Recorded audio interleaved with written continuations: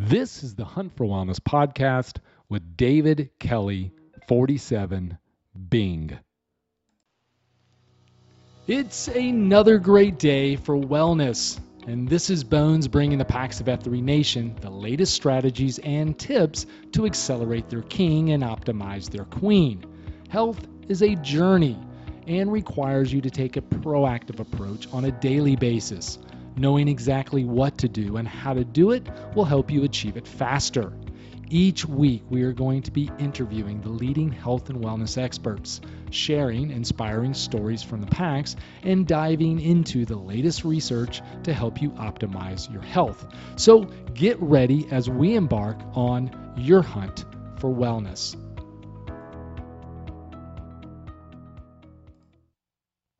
Well, what's going on, Packs of F3 Nation and loyal Hunt for Wellness listeners?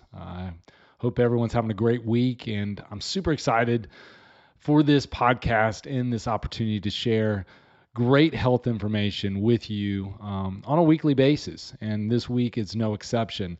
I have none other than David Kelly, or Bing, joining the podcast once again. And Bing is the first repeat guest for the Hunt for Wellness podcast. You may have heard his previous episode when he shared some of his strategies about intermittent fasting.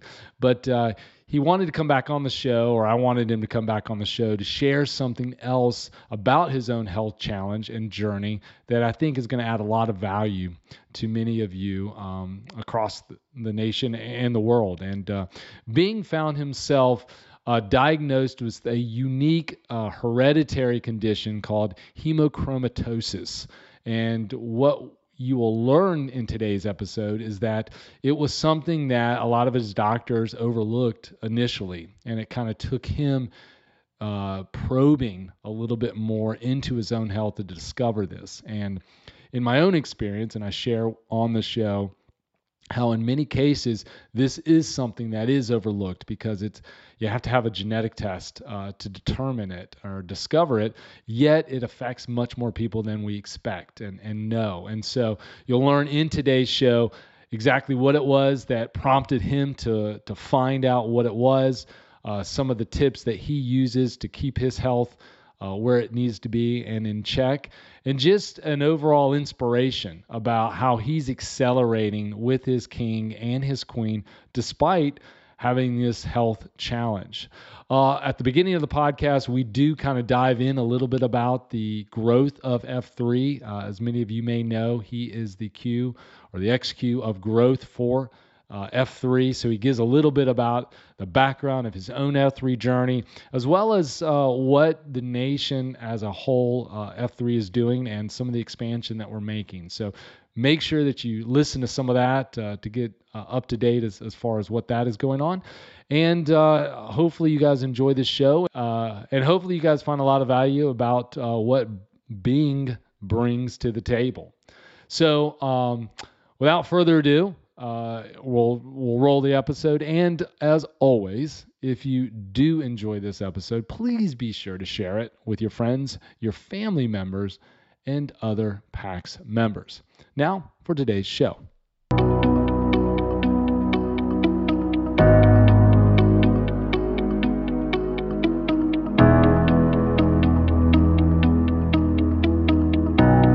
Welcome back to another edition of the Hunt for Wellness podcast. This is Dr. Tunis Hunt, otherwise known as Bones in the Gloom, and we have a fantastic show for you today, Pax.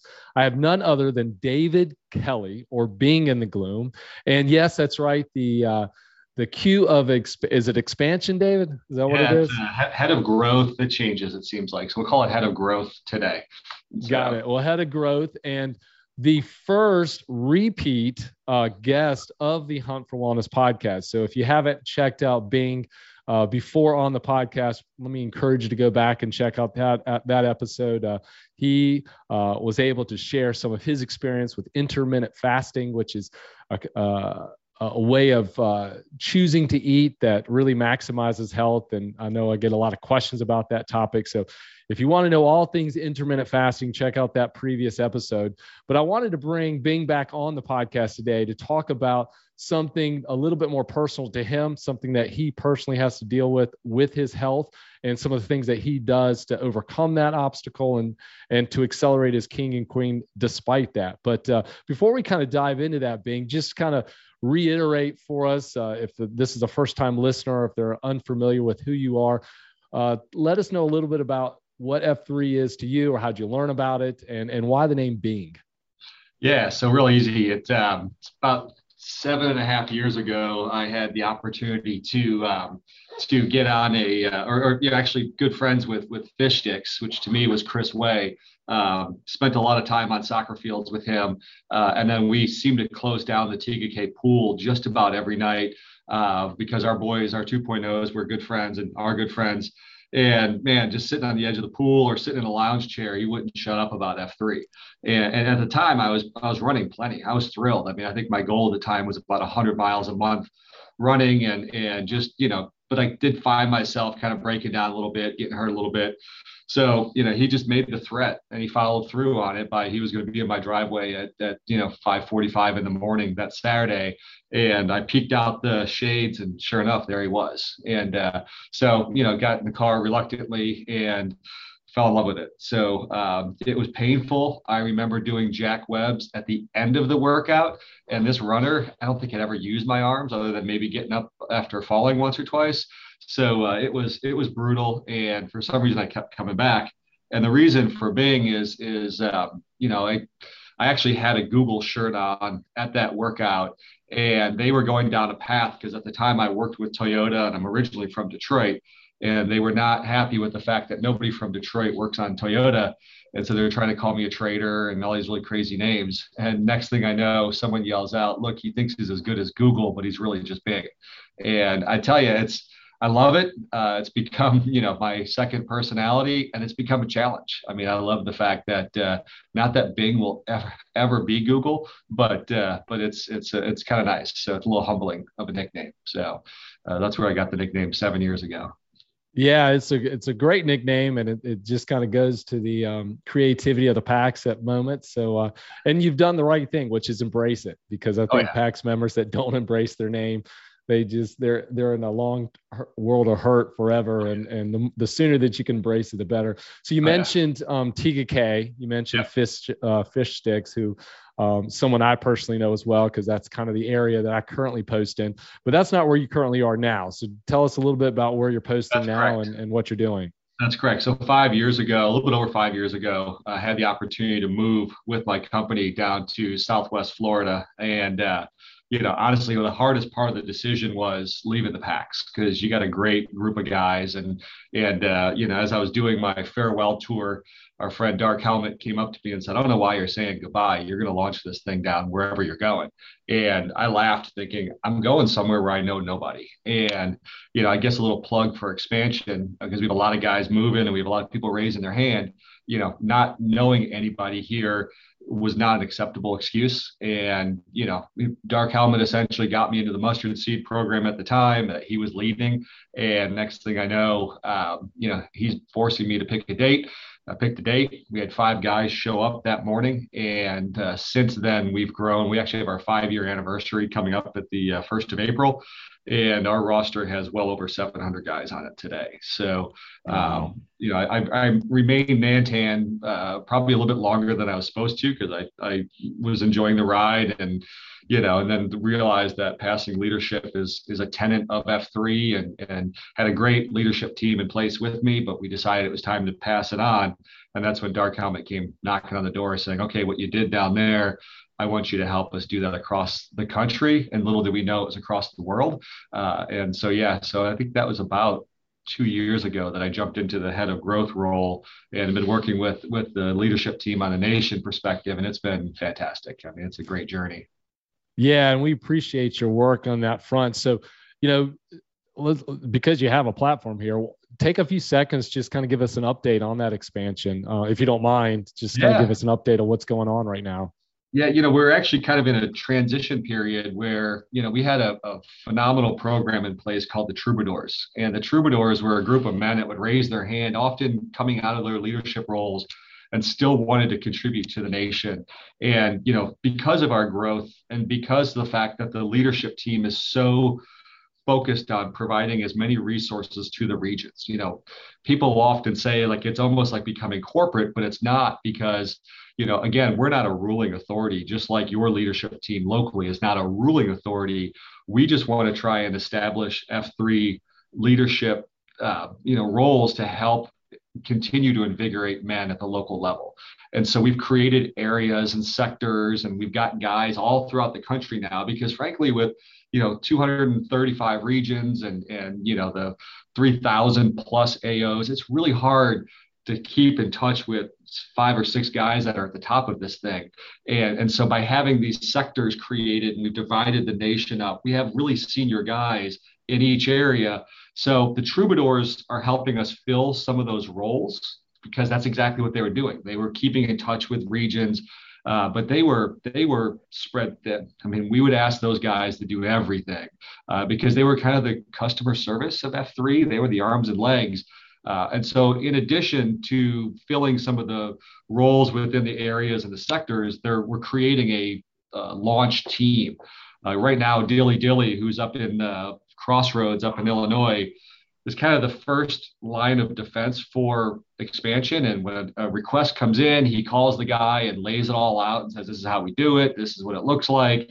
And it's mostly on you locally. We don't have a expansion team that comes in and builds the foundation. But the team is going to grow because we're getting requests. I think this week alone, we've had like 4 or 5 requests.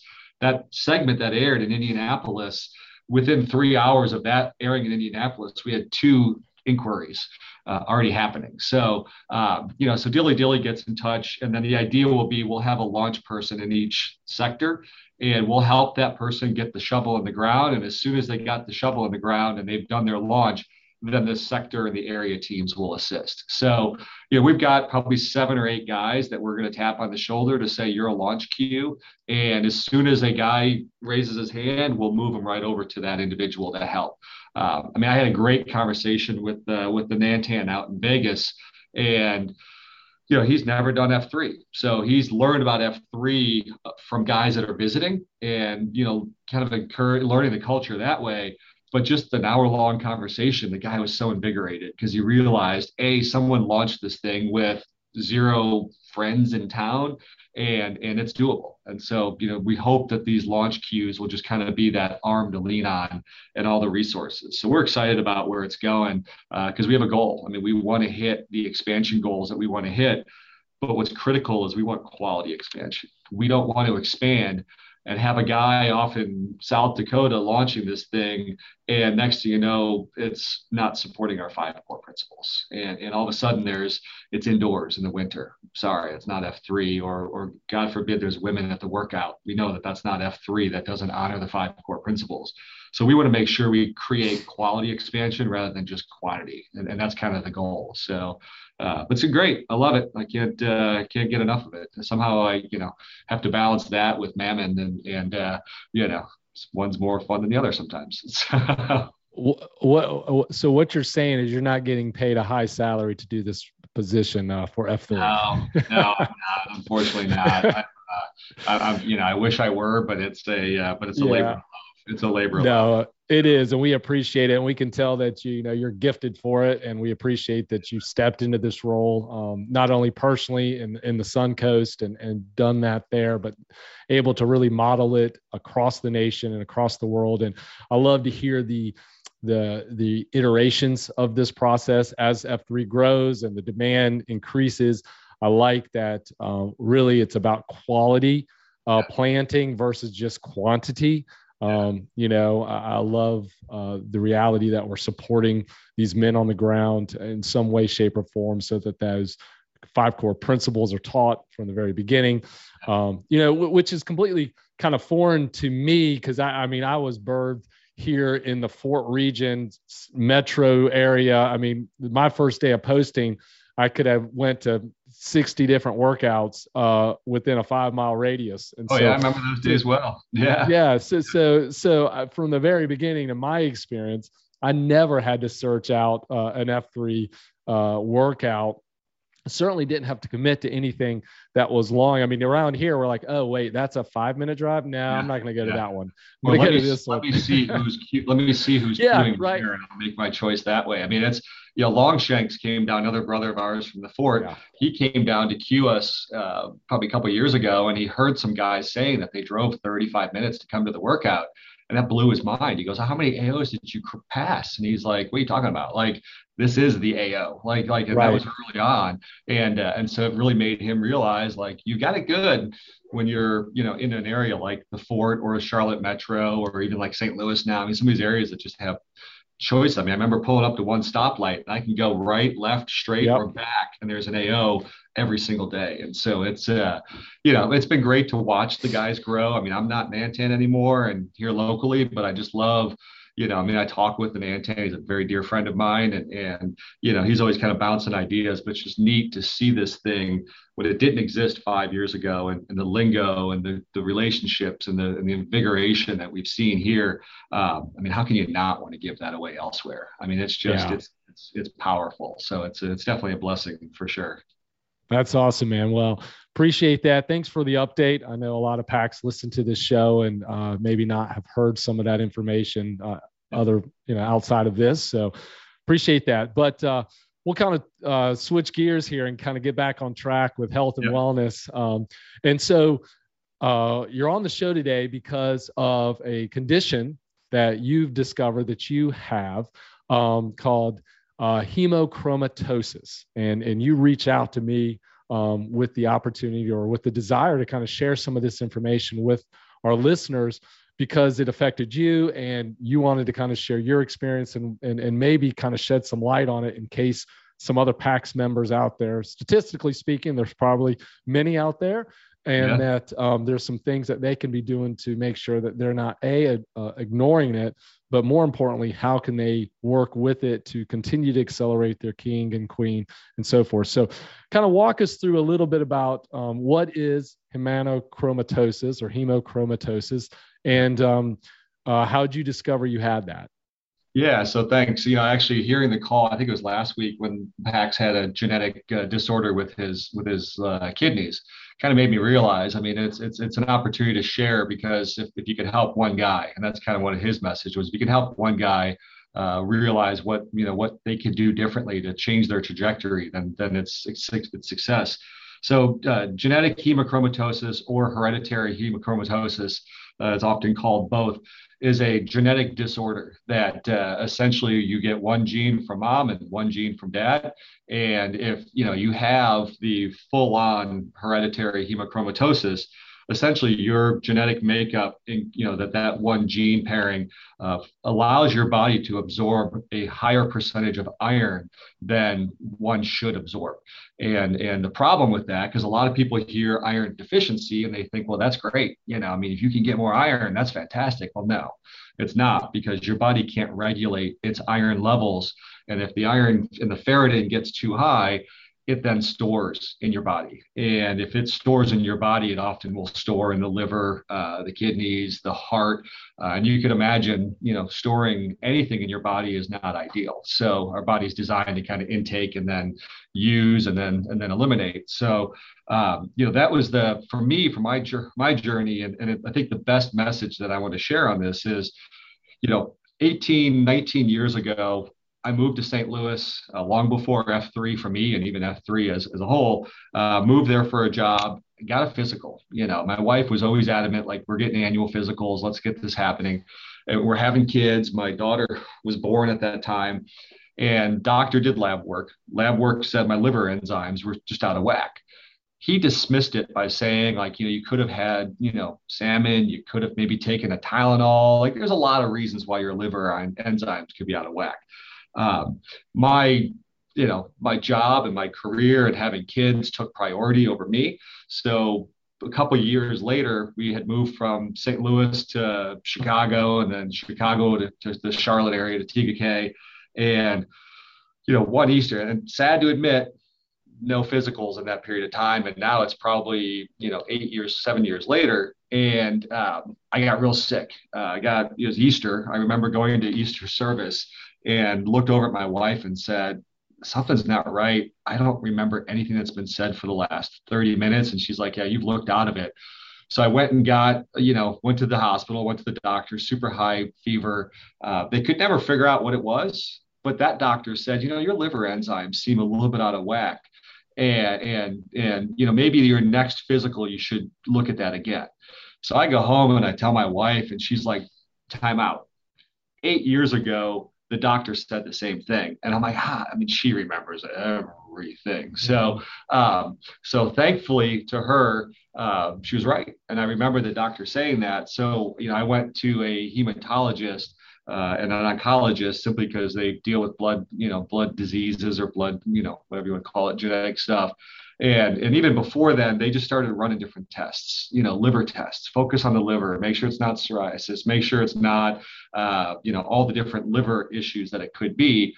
And as all that's being eliminated, the last choice was, let's just do a genetic test, because let's see if there's something in your genetic makeup that's causing this. And sure enough, came back positive for hemochromatosis. So, at that point, my wife's like, I'm glad you listened to me, and I'm glad she did too, because when you find out you've got it, it's not a deadly disease. It's not something that can kill you tomorrow, but you got to manage it, and you got to pay close attention to it. And we'll talk a little bit about what that means. So I don't know if you had any questions leading up to that. Yeah, no, I think you did a great job of kind of giving an overview of exactly what that disease is, and so from a symptom standpoint. So yeah, I have a couple questions I kind of want to walk through with it. So first of all, you made the point about being a genetic disease, and that's really or hereditary. That's really the most prominent and common form of that. Now, there are other ways of acquiring this.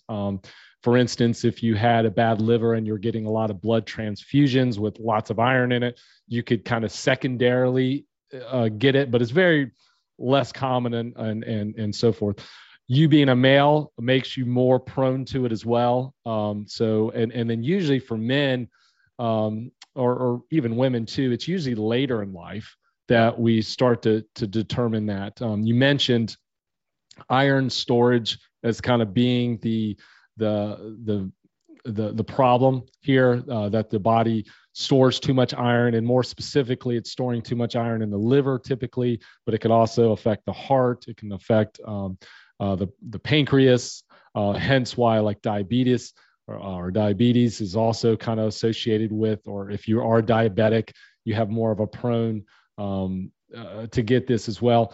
To just get a little nerdy on everybody, the gene that you check for is called the HFE gene. That's what a doctor would run from a genetic profile. And you mentioned that for the most part, you get one of those genes, well, you do get one of those genes for each parent. Doesn't mean that both parents give you a mutated gene, but those that get both a mutated gene from the mother and the father typically are more prone to getting the genetic disease versus someone who just gets one of those two genes from a parent. And then the gene mutates. It's a liver enzyme that kind of gets thrown out of or hormone that gets thrown out of whack, if you will. It's called hepcidin, or HEPCIDIN. And that's kind of how it tells the liver to absorb iron or not. And that's what kind of gets a little wonky if these genes get abnormal. And the genetic testing, the mutations, again, this is all nerdy in case someone wants to get tested and they can look it up, is the C282Y and the H63D. Those are the mutations that the gene, the HFE gene, can go through. So I wanted to kind of make sure we brought that up.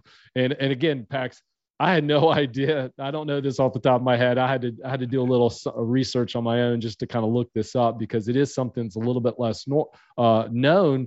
And to Bing's point, you mentioned, your liver enzymes being off, kind of being dismissed by one doctor. was going to be dismissed by a second doctor, and until you kind of went, and then even then they kind of looked at other things outside of this genetic testing, and that's just a testament to why we have to be the most aggressive advocates for our own health, and kind of dive into it, because sometimes there's multiple reasons for things to be a little wonky. So did they test ferritin as part of your like general blood panel, or was it just the liver enzymes? It was, I think, it was mostly the liver enzymes. I mean, ferritin was never discussed, or iron saturation was never discussed with me prior. It feels like it's been my life since, but it really wasn't ever really discussed. And the likelihood is at that age, it may not have been out of whack. The thing that you've got to realize in this is it's not a overnight absorption that causes all the issues. And in many cases, people, later in life might get diagnosed with liver issues or heart issues, or pass away. And they just assumed, oh, he drank a lot, so he had cirrhosis of the liver, or whatever it might be. They're not going to go back and do genetics testing to put on the birth, the death certificate, HFV or hereditary hemochromatosis or any of that sort.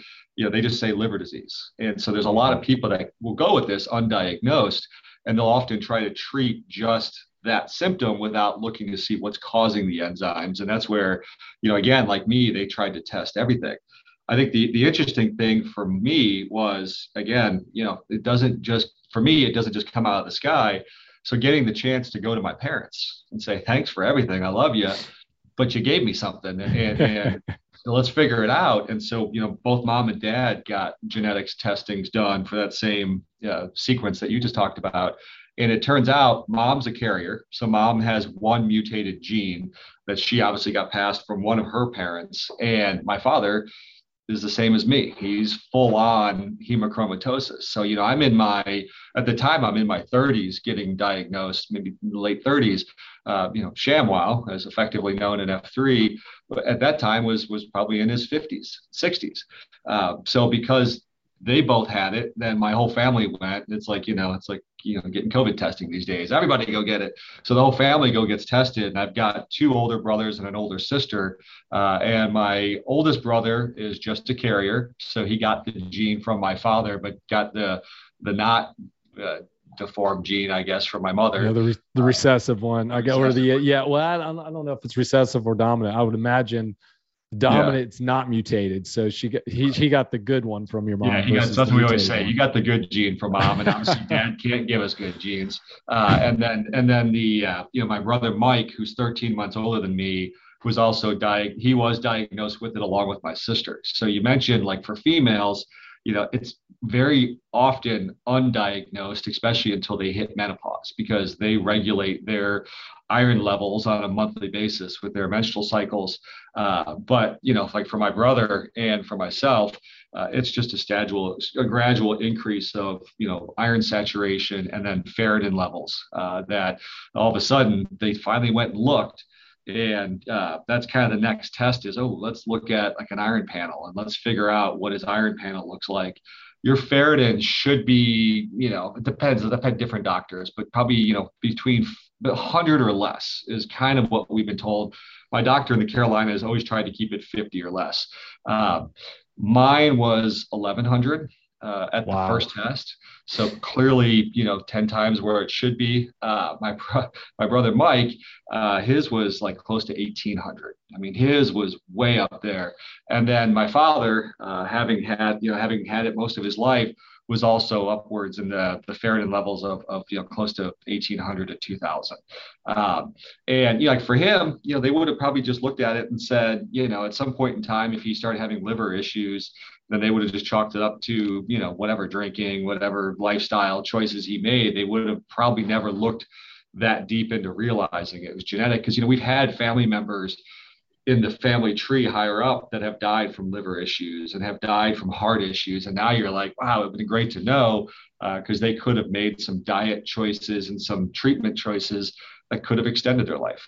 I know we don't always live forever, but if you could extend the quality of the life, then it'd be kind of nice to know that information. So, and then, of course, knowing that I've got two mutated genes in this place, in this situation, we got my wife tested just out of Hmm. curiosity. And it turns out she's a carrier. So this kind of explains a little bit of somewhat the commonality is if you're a carrier and you have one mutated gene, then you really don't have anything to be concerned about.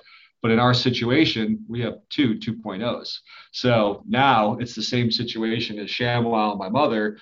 To me, so we did get the kids tested, and my son was tested as not having the mutated genes. He's got just the one from me.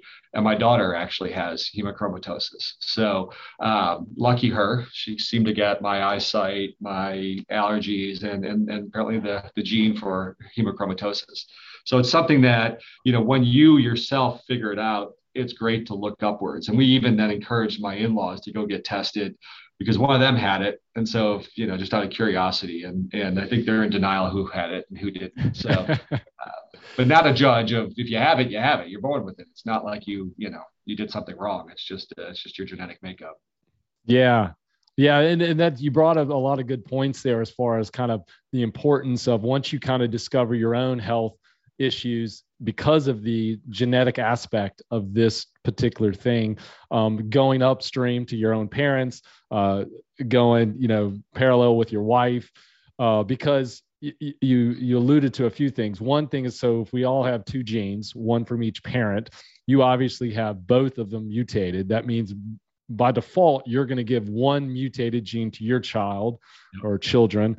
And then depending on what your wife has, whether she's got two, if she had two, both your kids are doomed as Yep. far as having the disease, the mutation. But if somebody just has one, you can be a carrier. So you yourself might not have the issues, but you are then given the opportunity to pass that on to a child. And if you're with a spouse that has one or both of those genes as well, then you're kind of increasing that opportunity for your children to have it. So, yeah, I mean, the more we understand about our own health, the more we can be proactive with it. And you alluded to, relatives that had maybe passed away with these other diseases in the past that could have easily, based on your genetics and hereditary things, could have been carriers of this, that had they known and put in some of the principles we'll talk about, could have ward off some of these things. You mentioned being fatigue. I'm assuming fatigue. You mentioned sitting in church and not being able to Yeah, I think concentrate.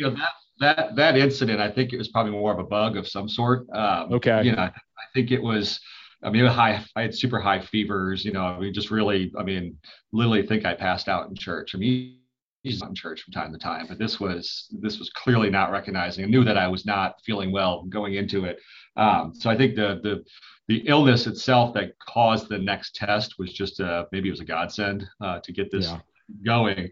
But from a symptom standpoint, there are a lot of symptoms. Tired, weak, weight loss, joint pain. I mean, that's another area that some of this stuff, almost like an arthritis type feel. Abdominal pain. Your skin color changing. Almost, you think back to like your Billy Rubin's off, whatever it might be. You get more bronze and gray if it gets too high. I can't necessarily say I had a lot of those symptoms. I mean, again, to me, it was just one doctor in St. Louis saying, "Hey, you may want to check this next time." Just dismissed it, and then another doctor again getting ready to dismiss it and having an M who was not willing to let it be dismissed. And she remembered. I didn't even remember the St. Louis doctor's comment. She remembered it. So clearly, I had told her after my physical, and it, obviously she cares enough about me that she remembered that.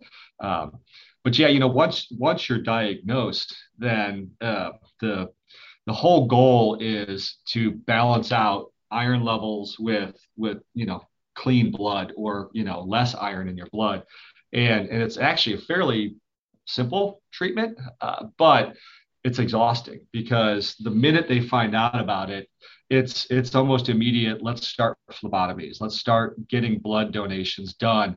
And my doctors, my hematologist's course of action was you're going to go every day until you cry wolf. And for those of us that have donated a pint of blood, it was great hearing the need to bleed drive stuff that's being talked about. And the warnings are you're going to be tired the next day and you got to eat right. You got to do a lot of things right. Have that done. And I think I went like 7 or 8 days in a row of giving a pint of blood, because the obviously is you eliminate, you pull your blood out, your body makes new blood. And that new blood is iron free until it's introduced to iron coming in from the outside. So the idea is to get that ferritin down. And they kept testing it. They keep texting your oxygen levels to make sure that you're not depleting yourself. Um, my brother Mike, who I mentioned, 13 months older than I am, was living up in Copper Mountain, Colorado, when he was diagnosed. And so giving blood that much at high altitude kicked his butt. So, I mean, he ended up going 3 or 4 days, had to tap out for a couple of days to let his body recover, and then right back in. And they keep pulling blood until they do a ferritin test to get you back within a reasonable range. So it's literally like a shock to the system to get you where you need to be. And then once you're there, it's all about maintenance, and it's all about making the right choices to try and keep your iron levels at that level. So, it's great. Doctors, your hematologist can do the blood draws. Red Cross, and I love their mission. I love what they do, but they do not accept blood from people that have been diagnosed as a blood disease, partly because there's testing that needs to be done, and it's expensive to do some of the testing. Your local blood community centers, they're the ones that they will take the blood that maybe has some other testing that's required. So like, I've never been, since I've been diagnosed, I've never been allowed to go to, I guess if I lied on the Red Cross entry, I could, but they there's a one blood, the blood center of the Carolinas in Charlotte that I would go to. And it all comes down to just continually monitoring those ferritin levels to make sure, and the iron saturation to make sure that it's within a range. And so I go to my hematologist quarterly to get an iron panel drawn, and I can tell you this, it'll go up. Like you could make it go up. I mean, I when I moved to Florida and trying to find a hematologist, kind of took my time. You almost kind of take it for granted, and then you go in and it's creeping back up, and you're like, oh, I guess this isn't, it didn't go away. So then again, you just kind of go back and get consistent. So today, I mean, I go to the hematologist quarterly for just a blood draw, and he laughs because he's like, I like you as a patient, because most of his patients are cancer patients. So he's like, you're all about good health, whereas the rest of them, we're just trying to extend health or extend life. And so many of the times I'll get the panel and he'll just call me with my numbers. If they are increasing or something's out of whack, they'll just increase the frequency of my phlebotomies. So right now, every 6 weeks, I head down the street to the One Blood Community Center and drain a pint, and it does. Usually the next day, I may fart sack, which I guess that's more of a smart sack, because I do feel pretty worn down or get lightheadedness when you stand up. But it's kind of a course of action for me daily. It's not something that I don't fear giving blood anymore. It's just kind of an everyday thing for me. But once your levels are where they need to be, you can then just kind of continue on. Diet plays a very large role in your iron levels. So, there are certain things I have to avoid or limit. I don't say avoid, I limit. Red meat is the easiest to really make your iron levels soar. Leafy greens, spinaches, that kind of a stuff. I did learn, and Bones, you might be able to validate this, or maybe it's just a doctor that said it, but a lot of stuff that's fortified with iron really won't impact the iron scores as much, because it's not a natural iron, and it's not necessarily as absorbing like a steak would, or a bison. A bison is almost a no-no because the iron levels in bison is a lot higher than anything else. But they said like the iron fortified cereals and breads and all that kind of stuff. They said that no more concern than something that's not fortified. Yeah, no, you're correct. And that's one of the reasons that we preach a lot of times whole foods, and the reality that when people try to like buy these, let's just say faker foods or processed foods that are then on the back end fortified, that you're really not getting all those nutrients like you think they are, or when you're buying that cheap one a day vitamin off the big box store shelf. you're probably not absorbing most of the stuff that you get. And I've worked with handful of patients that are anemic, right? And so they need to raise their iron levels. And it's difficult to do just with a supplement. It's difficult to do with, even the fortified foods or whatever. So to that point, yeah, really that whole food solution like bison or some of the green leafies, some of those other foods that are just rich in iron naturally seem to make a bigger impact on your iron levels versus some of these vitamins or even fortified stuff. Yeah. Yeah, definitely. Like I said, I can see it. If I neglect to get my phlebotomies done as I'm supposed to, then, my scores will go up. And then the doctor will have to ask the honest question of when's the last time you gave blood. And so, like I said, I mean, it got to the point where the ferritin score was okay, but the saturation was starting to go up, which was kind of a trigger to say that, it's starting to increase, but it just hasn't hit the ferritin numbers just yet. So, we just switched to every 6 weeks. And, frankly, I don't mind going every 6 weeks, partly because I know the blood's being used for good. And then, the other piece of it is if your iron is slightly higher, the healing quality of that blood is greater. And so, the idea being, I guess, oxygen attaches easier to the higher iron blood. Again, you don't want to overloaded blood, but if it's slightly higher, there's some benefits to it. So I'm told. So, I mean, I've become a regular, and it's a therapeutic phlebotomy. So I can't just show up and now that I've been marked as therapeutic, I have to go in that sequence. I mean, if I kept it a secret and just went every 6 weeks or whatever they allow, I don't think they allow it that frequently, but however frequently, but I have to go with the doctor's note because the doctor wants to monitor, the white blood count. He wants to monitor oxygen levels in the blood just to make sure that I'm not going too often. Mm-hmm. And I know you mentioned it. How often are you going now on a 6 weeks. consistent basis? 6 weeks. Gotcha. Yeah. Okay. All right. And that's a pretty good turnaround. What red blood cells, for instance, live in the body about 120 days before they kind of replicate and renew. So, that's probably a good time frame as far as kind of allowing that ferritin levels to raise back up. So it sounded like you didn't have a whole lot of symptoms specifically related to, some of the classic ones, but you did mention them as far as that goes. So I just wanted to kind of highlight a few things so that PACs are listening. They may go, that might be me. You mentioned joint pain, and that usually and can be one of the first telltale signs. I mean, obviously there's other reasons for joint pain, but certainly if you're getting a lot of joint pain and you feel like you shouldn't be, that's one. And then the other one, a lot of times is fatigue and what they call like memory fog. So just the inability to concentrate, just tired all the time, are big ones that I typically see if someone's coming in and trying to look for an overall wellness approach that maybe they are experiencing. You mentioned liver enzymes going up, and the reason liver enzymes go up as a result of this genetic condition is because too much iron in it and too much storage of it can start scarring the liver. And you may have heard the term cirrhosis. And then that can lead to cancers and some other issues. And that's really why untreated, this thing can kind of spin out of control and create a more permanent issue for somebody is when they start getting the scarring of the liver. The other major ones are heart problems.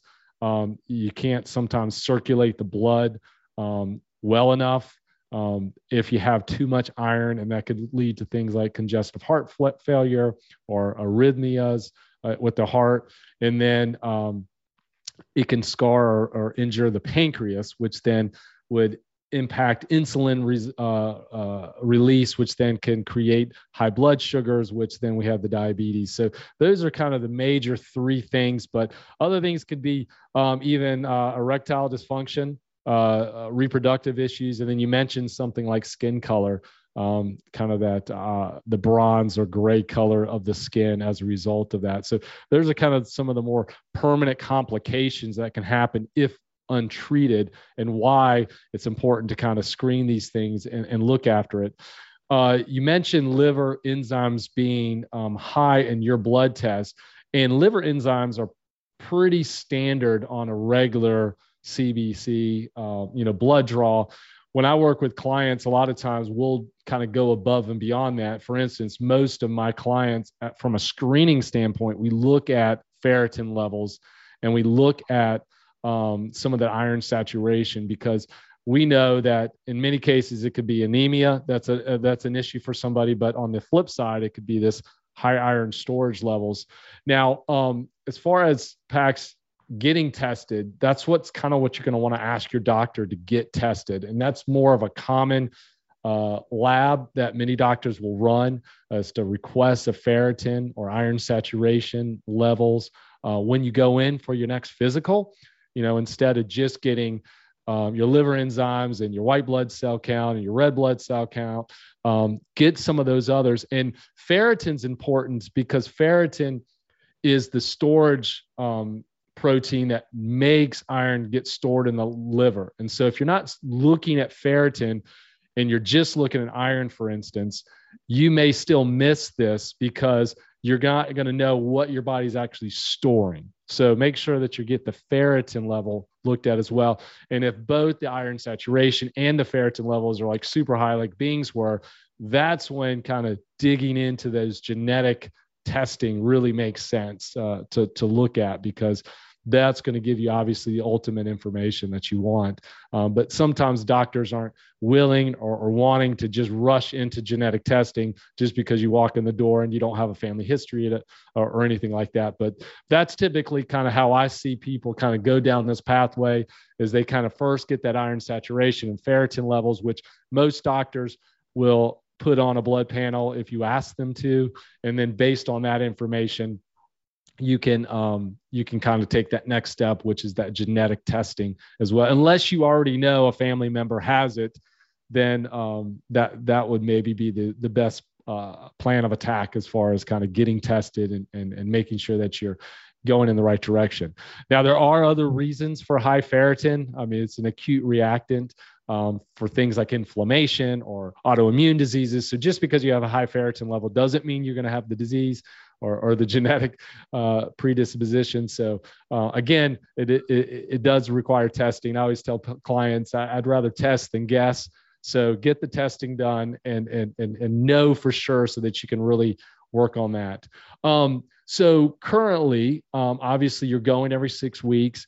You're watching the diet. Overall, I mean, how's your king doing? I mean, how do you feel? What are you accomplishing as a result of even having to deal with this? Yeah, I mean, I tell you, like we were talking before the podcast. I mean, fitness wise, I couldn't be happier. I mean, I think it's, I mean, obviously F3 for me has been a blessing in the sense of getting guys around me to hold me accountable and push me into places that I never would have imagined. I mean, we're training about 15 of us here in the Sun Coast training for an Ironman 70.3 in September with another couple triathlons prior to that. Never would have imagined that ever, and still often wonder why I signed up for that. But it's been great. I mean, the cycling and the swimming are newer to me. Cycling's a heck of a lot easier to pick up than the swimming. But it's been great there from a king perspective. One thing I think is worth mentioning is alcohol consumption is something that really has to be pretty much eliminated if this is a diagnosis. So don't let that be a reason not to get tested, because you don't want to give up your beer or your wine or whatever it might be.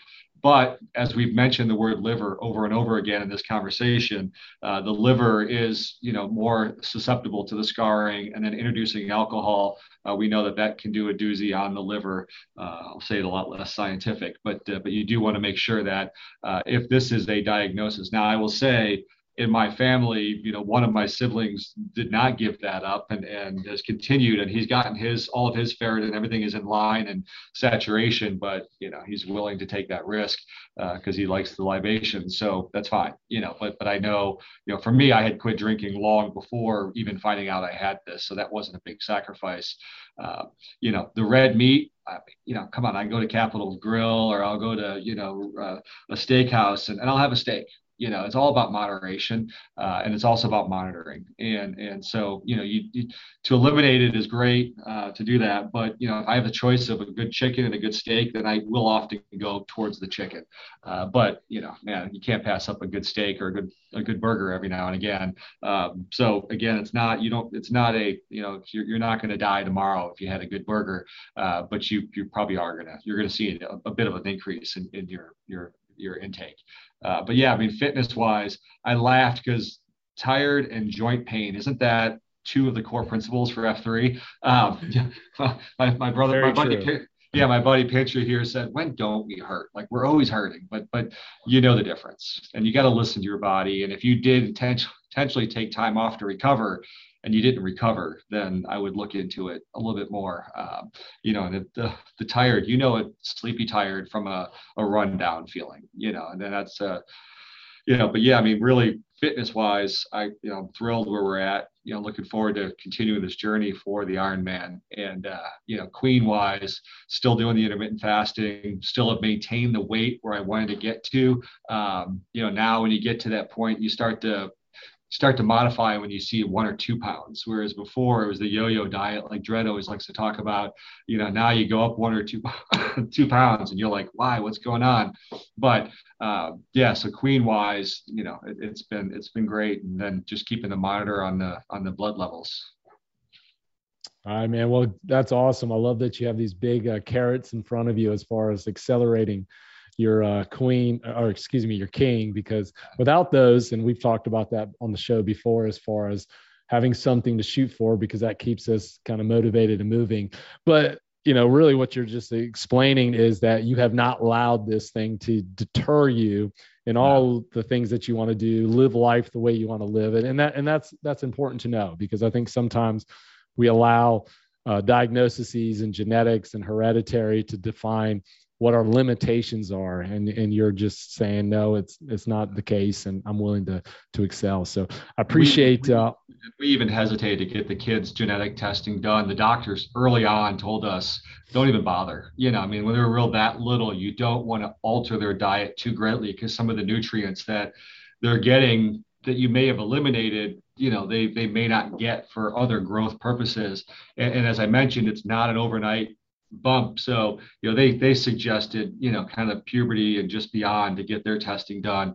And my son celebrates the fact, because he's a red meat eater. I mean, he was so happy when those results came back, because he didn't want to not eat. He wants to order my steak while I get the chicken. So that's a factor, and just don't rush to the judgment with the 2.0s. But it is definitely something to look forward to or look at. And then now my daughter, later in life, and she's got many, many years to go before she needs to really worry about it. But it's something she'll have to be mindful of. Yeah, and your daughter's situation, and women in general, they're less likely to develop a lot of these major symptoms initially, because of the menstruation cycles and the fact that they're losing blood on a regular basis already. So that kind of keeps it in check. And you brought up a good point about over or knowing too much and trying to alter too much too early, because I agree with you. And that's that, and not that you can't test genetically, because I think information is powerful, but then, you can always kind of continue to screen ferritin levels and iron saturation. And as long as they're staying in check, there's really not a whole lot you need to do from a dietary standpoint. Certainly when we're talking about your 2.0s or whatever. So again, I'm a big fan of testing. I'm a big fan of knowing that information and kind of making informed decisions on a consistent basis.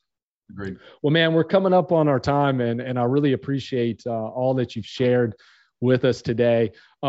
And I know you're a previous guest and you had a chance to kind of share some information in the past, but I want to kind of ask you a couple last questions, and can reshare some of the things you may have said previously, or they may have changed, or you may want to expound on something else. But my first one is this: what are three tips that you would give someone wanting to embark on their own hunt for wellness? I would say one is just, monitoring. Again, testing is great, but I think we know our bodies, we know where our bodies should be at any given time. So I think just monitoring that and then adding the testing if necessary. Listening to your body, but then also seeing some results. I'm a big fan of data. I'm wearing the Garmin watch the heart rate, know if the heart rate's too high. So use that kind of information, and then get the physicals. I mean, don't especially all the healthcare, medical expenses, all that. Most insurances, your physical's free for a reason. They want to make sure that they're heading off anything that might come down the road. So get your physical, see a doctor, and make sure that your scores are where they should be. If it weren't for that, 20 years later, I don't know where my ferritin and iron could be, and I don't know what I could have had happen. ShamWow has had some medical issues. Could some of that be directed back to the fact that he didn't get diagnosed and handle this until later in life? So, listen to your body, monitor and measure and get those annual physicals, listen, and then remember what previous doctors said in case you move around a whole lot or you go to different doctors because you change doctors, or just tell your wife because she'll remember for you. Hey, that's why we have them, man. They keep us straight, especially men. And I work with a lot of men specifically around wellness. And usually it's that wife of theirs kind of encouraging them more than anybody to stay on top of their health. So awesome tips, brother. I appreciate that. So I do have one final question for you, but before I ask it, I just again want to take a few seconds here and just acknowledge you and say thank you once again for coming on the show and sharing your personal experience, because I know that this is going to have an impact on many, many people and their own families, but also just what you do for the nation and F3 and the time and sacrifice you put into that and to really enhance this organization that we all love and appreciate.